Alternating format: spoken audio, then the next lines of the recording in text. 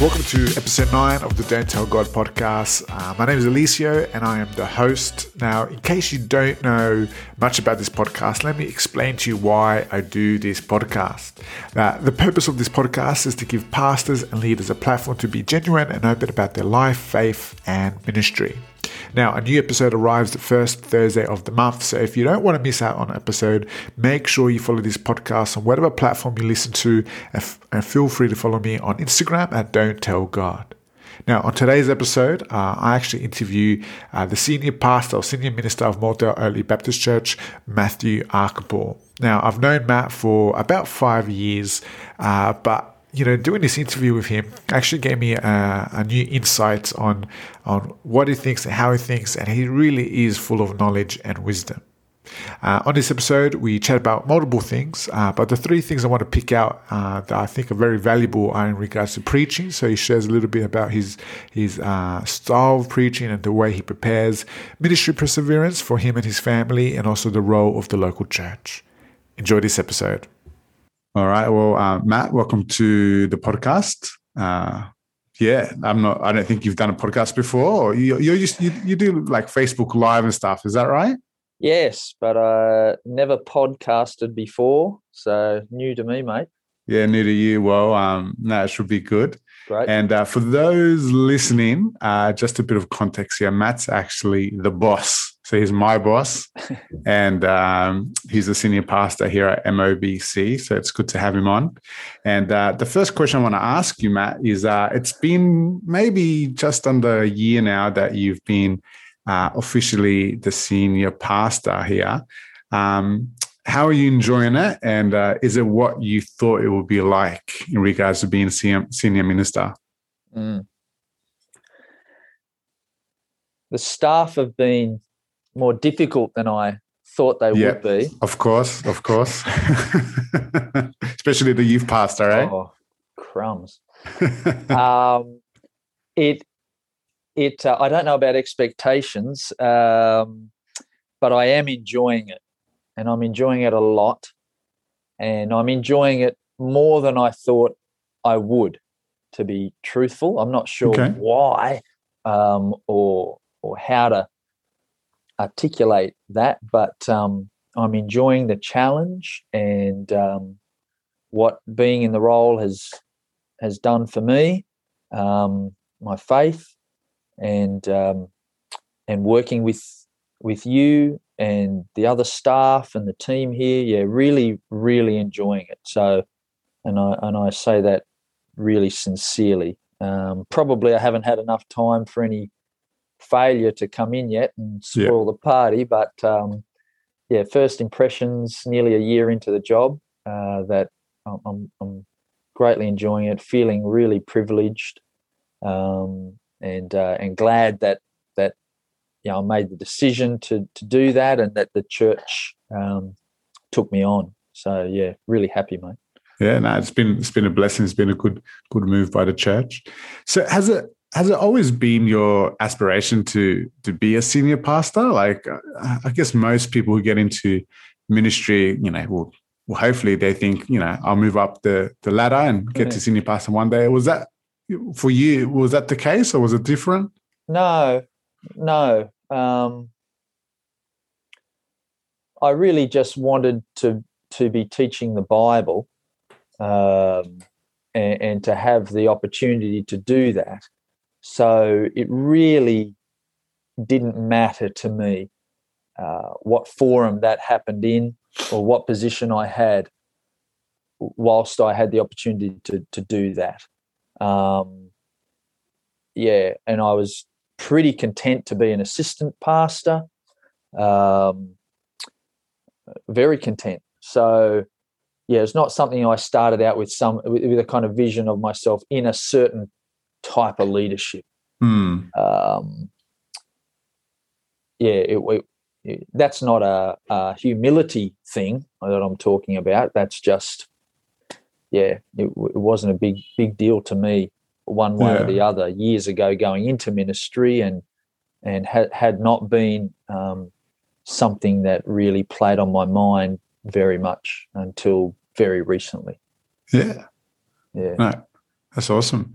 And so you mentioned in that answer that, you really just want to teach God's word. One of the things, or one of the questions I noted down here was that, I've been here at MOBC for about 5 years, and I know that, you teaching and preaching is definitely a gift that you have. Who's influenced you in regards to your preaching and teaching? Like, has there been anyone that's really helped you or guided you? And maybe, what do you do? What's the rundown of, when you prepare for a sermon? What's any tips, any tricks? What happens there? Yep. The people who have influenced my preaching most have been practitioners, just listening to people whose sermons I like, and asking myself, why do I get something out of their preaching? Why has it helped me? And what is it that they're doing that's helping people? My favourite preachers in Australia, I think, would be guys who may or may not be known to people, but a guy named Mike Rater. He was the head of the missions department at Moore College when I was there. He's a really tremendous preacher, and I believe he teaches a lot of preaching now. Ray Galea, who's a pastor of Rudy Hill Anglican Church and a pretty well-known preacher around the place. Those guys preach with real clarity, faithfulness to the Bible, but a tremendous gift for illustration, storytelling, moving the congregation. My favourite overseas preachers would be Alistair Begg, a Scottish preacher who has a church in Cleveland, Ohio, in the States, and Tim Keller is a hero of mine.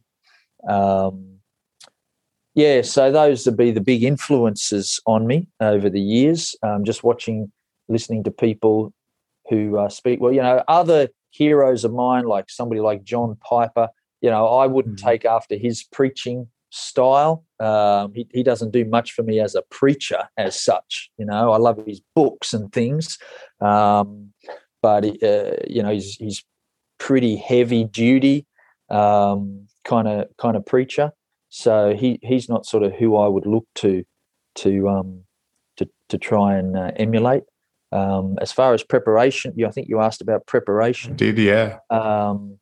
If that's okay with you, I don't know if, so maybe some people from MOBC will listen to this and be like, okay, I know his secret. No, this is what he's doing. Preparation, don't overdo it. No, I'm just joking. Do lots of preparation. Get your preparation done early if you're an aspiring preacher or a new pastor. Be yourself. So everybody, I'm sure, prepares sermons in different ways, and good preachers prepare in a million different ways. But for me, I follow a very set pattern. I look at the text first. So I break the text down into its parts. I observe it as carefully as I can. I read over it many times. If I have time to translate the text, I'll translate the text. So I just work on comprehension. Then I ask questions and I try to investigate what I don't understand. Then I ask myself how it fits into the sweep of Scripture. I might just jot down a few things. I draw up a page in which on half the page I write down illustrations. On the other half of the page I write down my application as I'm going through the week, so that hopefully at the end I've got lots of illustrations and applications to choose from.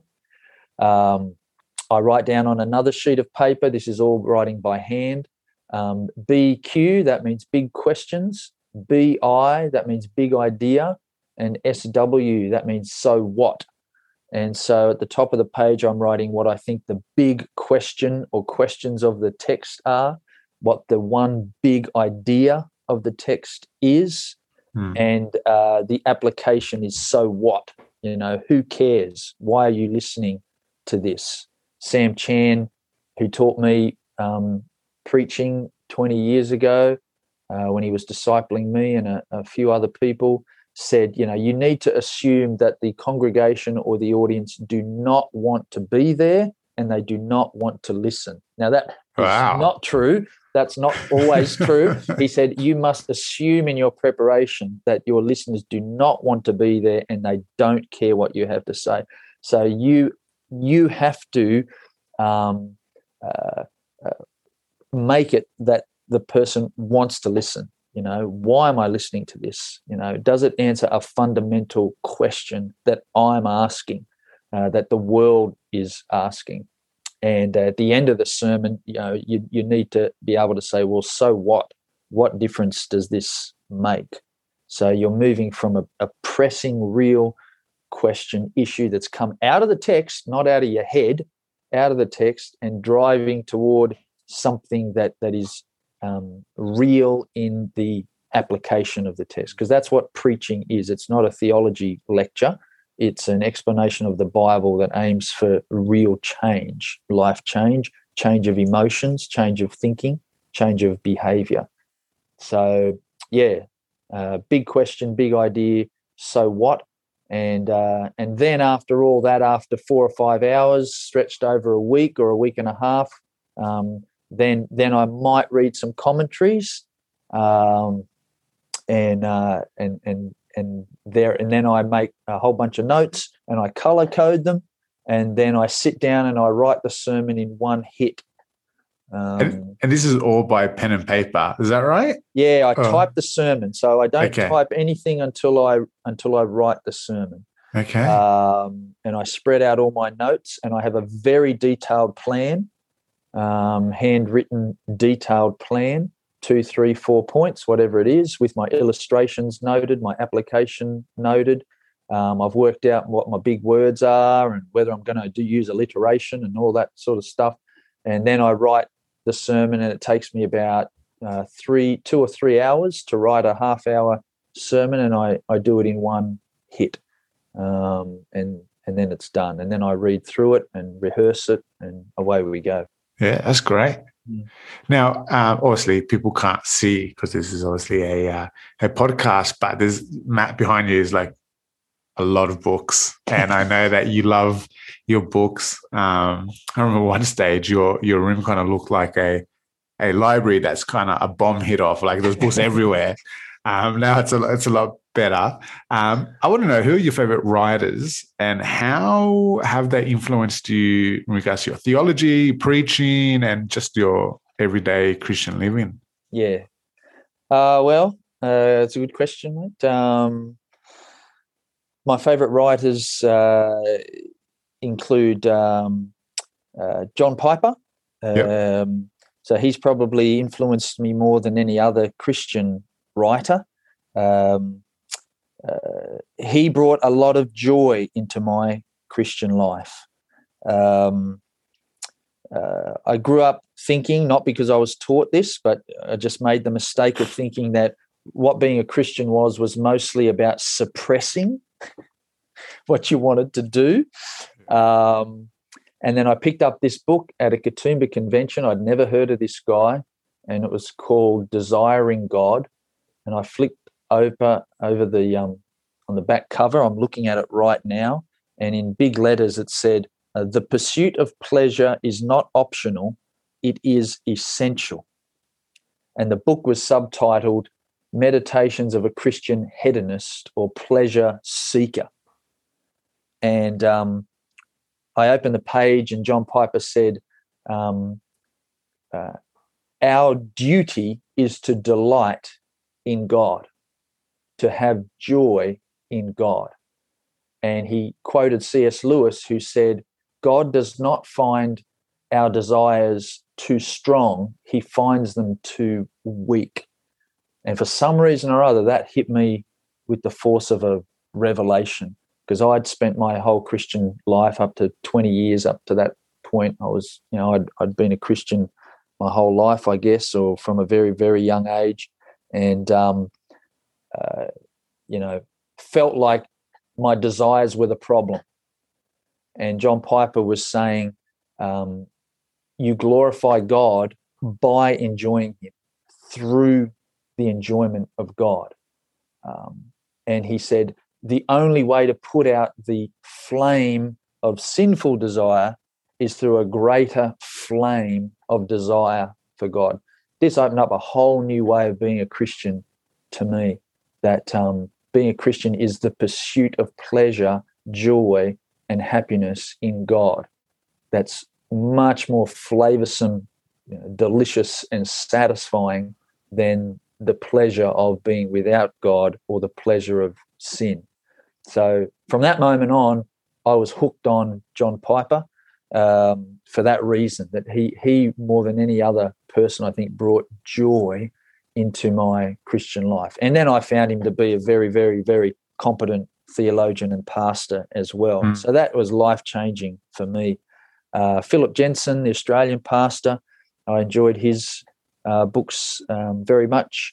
Graham Goldsworthy's book, Gospel and Kingdom, he's an Australian Old Testament teacher, changed the way I read the Bible more than anything.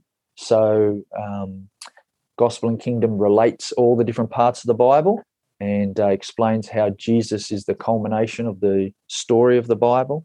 Tim Keller's books I've already mentioned are extremely helpful because I think Keller teaches us how to relate the gospel to modern day life and to culture, and always brings it back to the grace of God. Don Carson's books are very helpful, and his commentaries are very accurate. My favourite philosopher is a guy named John McMurray. People won't be interested in that. My favourite non-evangelical writers, you should read writers outside your own tradition. Reinhold Niebuhr is my favourite non-evangelical Christian writer, and there's another guy called Jacques Ellul. My favourite non-Christian writers, you should also read non-Christian writers. Some have great wisdom. I like an Englishman named Alain de Botton. He just writes kind of popular books about kind of popular level philosophy and life and work and marriage and things like that. And another guy called Theodore Dalrymple. That's his pen name. I enjoy his books a lot. He writes about all sorts of interesting things. He's a retired doctor, and I find his books really helpful too. But John Piper and Tim Keller, they're my go-to boys. Yeah, that's great. And so how do you go with books? Is it just by recommendation, word of mouth? People say, oh, Matt, you should read this book, or do you search it up on Google, top 10 books of, Christian faith or whatever? Yeah, I guess you might see something if you're flicking through a Christian catalog that looks interesting. But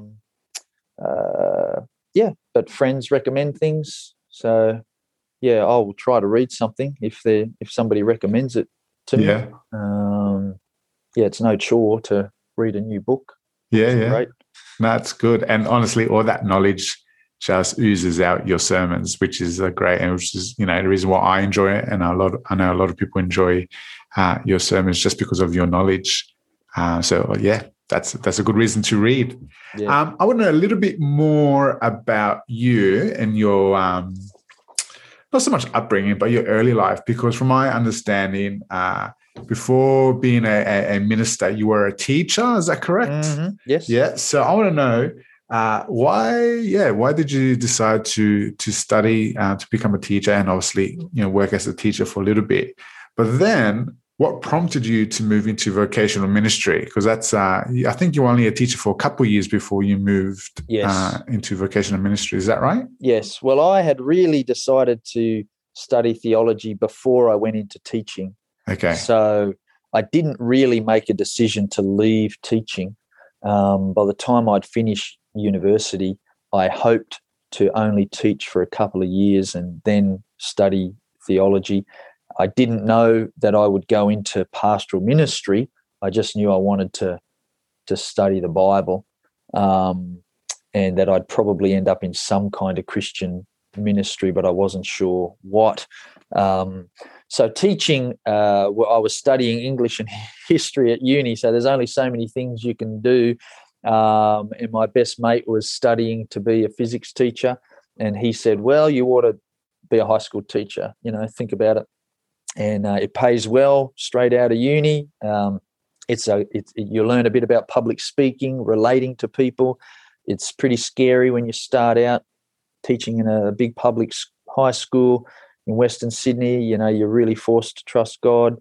You've got to stand on your own 2 feet if you're going to do Christian ministry in the school, which I did with other Christian teachers.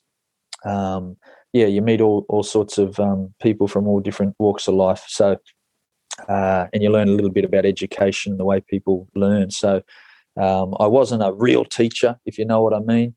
I wasn't a lifelong teacher. It was something that I knew would be good for me before I went and probably moved into Christian ministry. So how did I arrive at that decision? I did not grow up thinking I'd be a pastor. I didn't start university thinking I'd be in Christian ministry. I had genuinely had no interest in that. But got tapped on the shoulder, I guess, by Tim Blanco, my mate, and he was the first person my age to really, really take a serious interest in my Christian life. And he used to ask me how my walk with God is going, which I thought was a very strange question. Nobody had ever asked me that before. But it affected me deeply that he cared to ask. And he really just tapped me on the shoulder.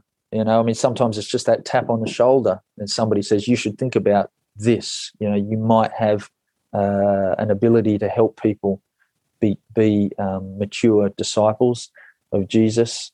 Now, you might have a gift for that. So that suggestion, once planted in the mind, stayed in there until it wouldn't go away. And in the end, I came to the conclusion that if you could do Christian ministry, you probably should. You didn't need a very strong calling or a supernatural event. If you had a capacity to do it, you should, because it's so important. And I came to the conclusion that I probably could do it, and therefore I should give it a go. Out of all the things that I could do, why wouldn't I do that if I could? What could be time better spent than helping people come to faith in Jesus? So, you don't have to be great at it. If you're competent enough, give it a go. So that's what I ended up thinking. And thought, all right, I'll give it a go. And if I'm no good, then that's fine. I won't be cut up about it.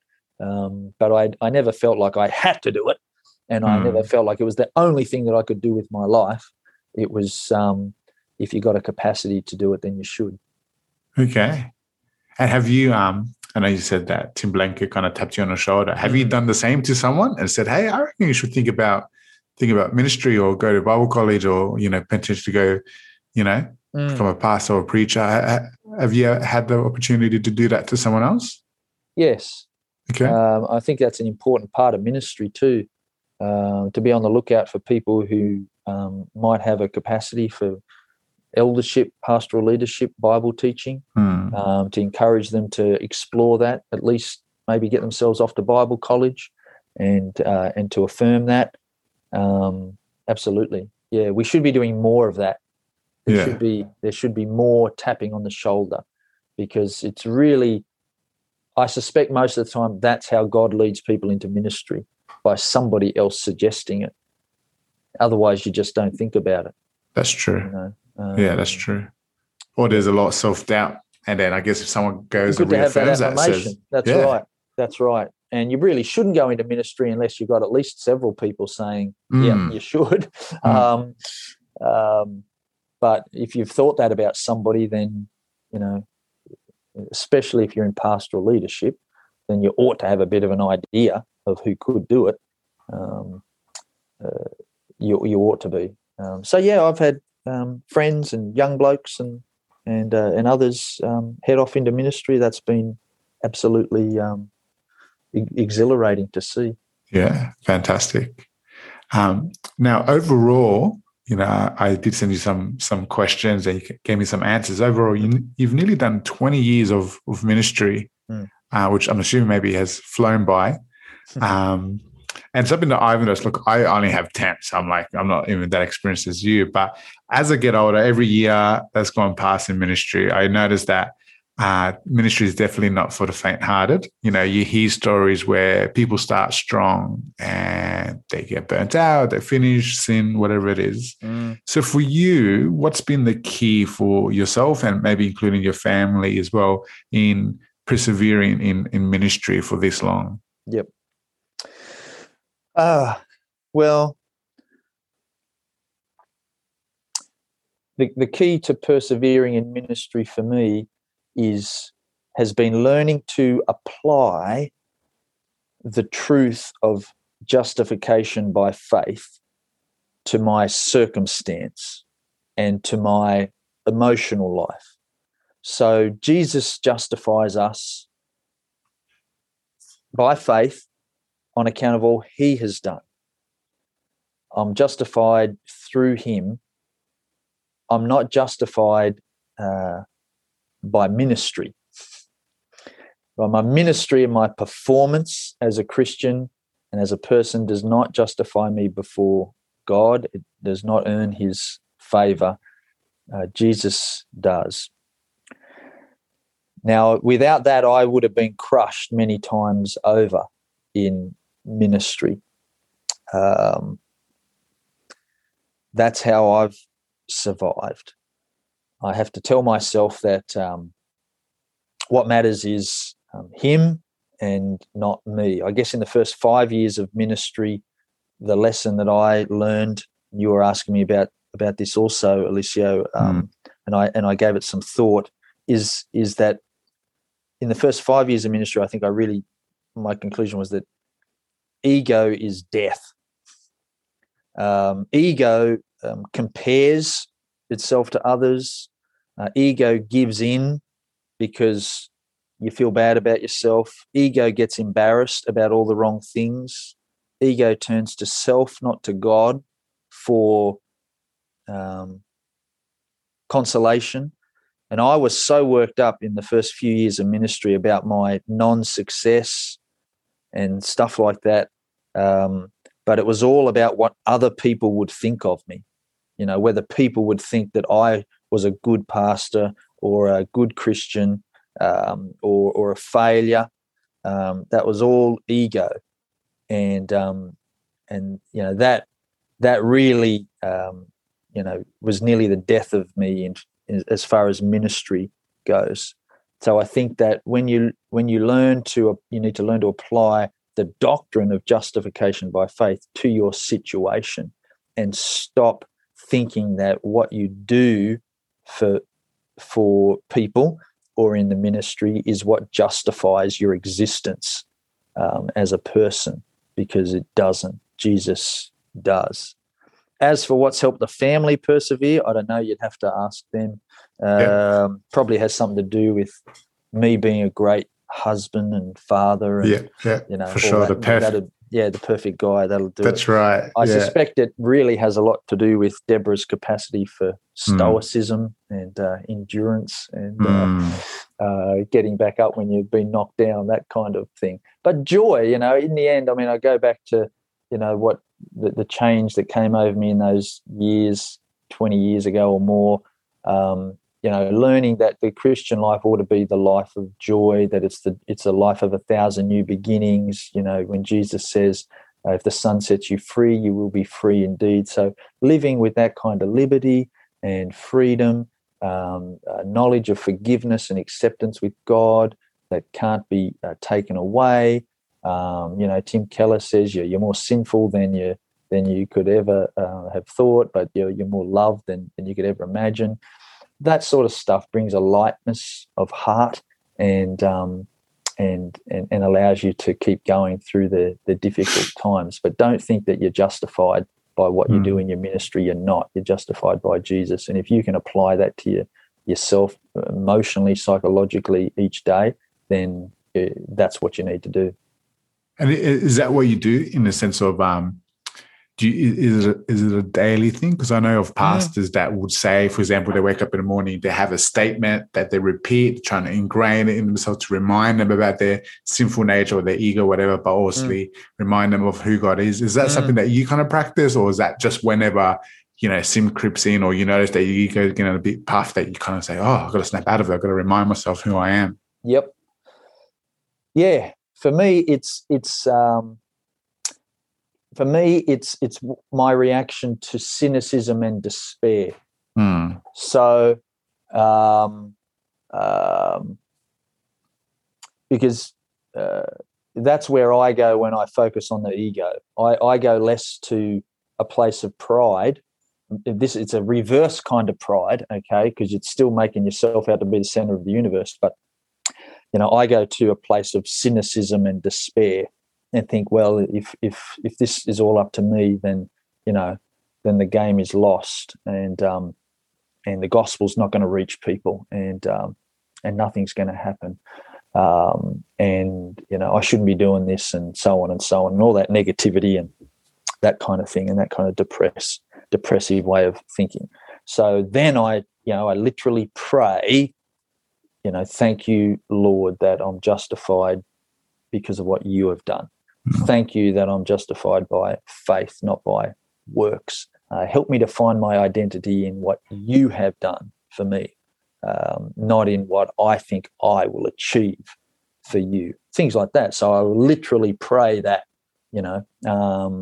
when I feel overwhelmed or overcome by the situation, or I feel very cynical, I feel very negative, I feel like good things are never going to happen, God will never use me, and that kind of thing. So that's more of a kind of a daily prayer when those feelings come up. Well, thanks for that. Thanks for the honesty and kind of sharing a bit of an insight of your life. I think that's that's great.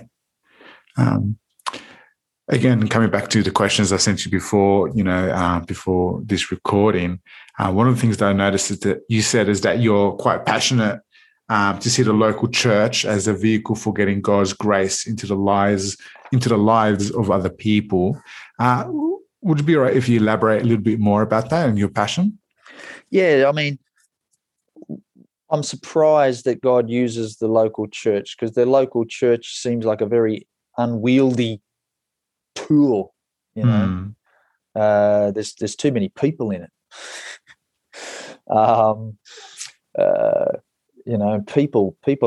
We're such a problem. Why would God use this thing that's essentially just a bunch of people, very flawed, broken, lazy people? Well, because that's how he's going to get glory. He'll show that he can use even the broken vessels and these busted up people, these recovering sinners, as the instruments of his great grace and goodness and in their ordinary lives. So, yeah, I'm passionate about the church because I'm shocked that God would use the local church. You could think of all sorts of other ways he might get his job done, but he loves these small clusters of Christians, in millions of places around the world.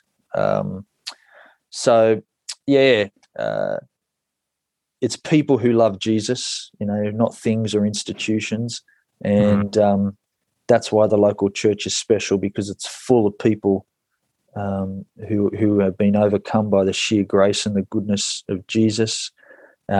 It's in the local church that you will get to know people who have been changed by loving Jesus. And the local church is the vehicle for getting that grace into the lives of other people. Really extraordinary things happen in people's lives when they live under the reign of Jesus. They change the way they live, the way they speak, the way they spend their money, the way they spend their time, their holidays. They can find joy, peace, hope.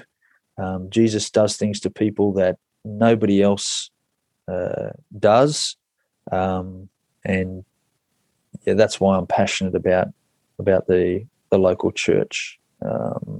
It seems like a very, very ordinary thing if you've ever spent any time in it, but that's what God does. Jesus' moment of shining glory is in his crucifixion. So in the most horrible and ordinary of moments, God's plan is fulfilled. His grace is there, if you can see it, and in the very ordinary, broken, half-hearted lives of God's people, the whole purpose of God is achieved in the world. So you can't help but think of the church as special when you really believe that's what's going on.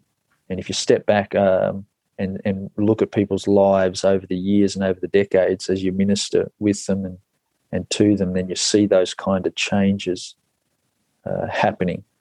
And I want to be close to that. I want to see those changes and be involved in that, and walk with people through all the ups and downs of their life. That's the really exciting thing, to be involved, to be connected, because God made us to live in relationship with him and other people. And the local church, that is the forum for that. So that's why my passion for the local church has grown. When I thought, when I was starting out in ministry, I'd probably teach theology at a Bible college, or I'd be an itinerant speaker or something like that. But my time as a student pastor, watching a fellow named Barry Mitchell live and move and work and walk with people, made me realize, hell, hang on a minute, this is where the action is. The local church is where the action is. That's where you get the closest to what God's doing and to people. So if you want to get in the thick, and if you want to get in the jungle, into the mud and into the sunshine, then the local church is where it's going to be. And so, that I don't think that zeal has left me, to be involved in the local church and to pastor in that forum. That's great. And Barry, correct me if I'm wrong, that was when you were a student pastor, is that correct? Like 18 years ago. Yeah. And that's really affected you ever since. Like you still absolutely. have that passion and zeal today. Yeah, absolutely. Even when I was a student pastor, I didn't know I'd go into pastoral ministry. I thought that was way down the list. But Barry's work as a pastor at Clinton Park Baptist Church, small Baptist church here in Sydney, I would probably within 4 or 5 months, I'd caught the bug for pastoral ministry, to be a pastor, to be a faithful under shepherd of Jesus. All of a sudden, that was the thing to be and to do. Yeah. And so, I have no intention of doing anything else at this stage. Yeah, no, fantastic. Well, I'm glad that you caught that bug, because it's great, and that again, that passion, what you've just spoken about, again, reflects upon as a senior pastor here at this church, and I'm sure the congregation can agree with that. Hope so. Definitely. So thanks for that. Thanks for that, Matt. Last question that I want to ask, and I usually ask this question for most, if not all, of my hosts. Listeners out there, potentially they are considering ministry or they're in ministry. What's one piece of advice you would give to them about your ministry journey? Oh, it's easy. It's easy, yeah. My real piece of advice, I guess, would be, if you're going to go into ministry, or you're new into ministry, remember that you just want to make it all about Jesus. So don't forget that it's all about him, and make it your intention, your ambition, to make it all about him. It's about his fame, his glory, his work. It's not about you at the end of the day. It's not even about the church. It's not even about the world, though it is for the church and it is for the world. It's about him. So make it about him. He's the reason you do ministry. He's the reason you do everything. He's worthy of it. So his glory, his goodness. Don't do it for any other reason. Don't do it just because you want to feel satisfied or you want to be made to feel important. Don't do it because you don't have anything else to do. Don't just do it because somebody else said you should do it or you should think about it.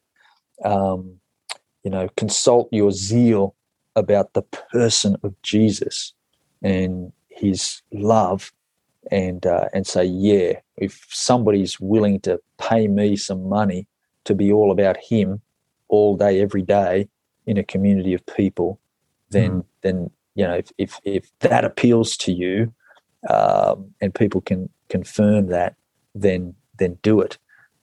Just remember, I guess my only other piece of advice is to remember those fundamental gospel patterns. The cross comes before the resurrection. Suffering comes before glory. That's always the way it is in the Bible. And God's glory works through lowliness, humility. Jesus' greatness was his willingness to serve, to submit himself to the Father, to be lowly, to be a servant. So there shouldn't be anything grandiose in your ministry. It's true, the old cliche that I think the cliche is that you are the servant of the congregation, but they are not your master. Okay, so you are the servant of the congregation, but they are not your master. Jesus is the master, not the congregation. Okay. But ministry is service. And so if you're thinking ministry, then have it fixed in your mind that you need to be a servant leader, that God's goodness is revealed in lowliness.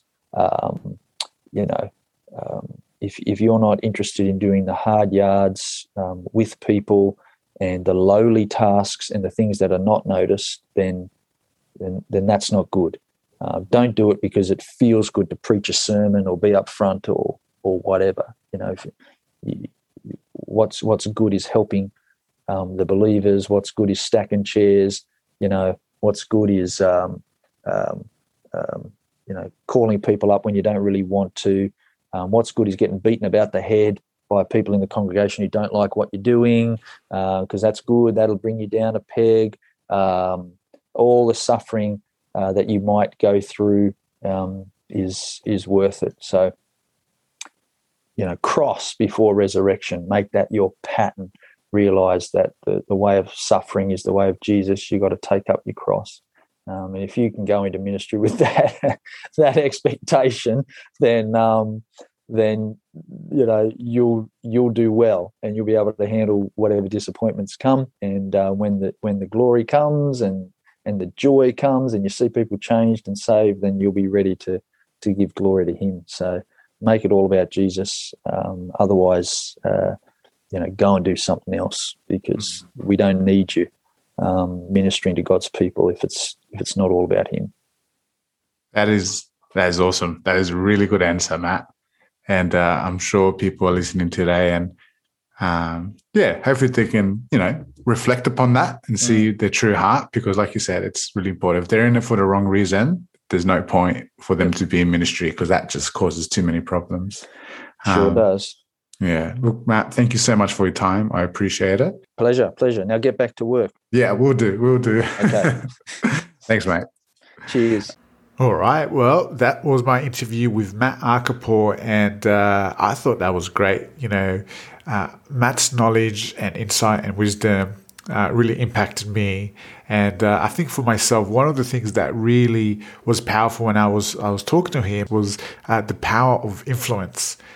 He talked about, the books he reads and the authors and the preachers who really influenced his life. And I think that's awesome and that's amazing. And something that we need to realize that, it's important to be influenced, not just by certain people, but, by multiple people and multiple ways, books or podcasts or sermons. So important, especially in ministry.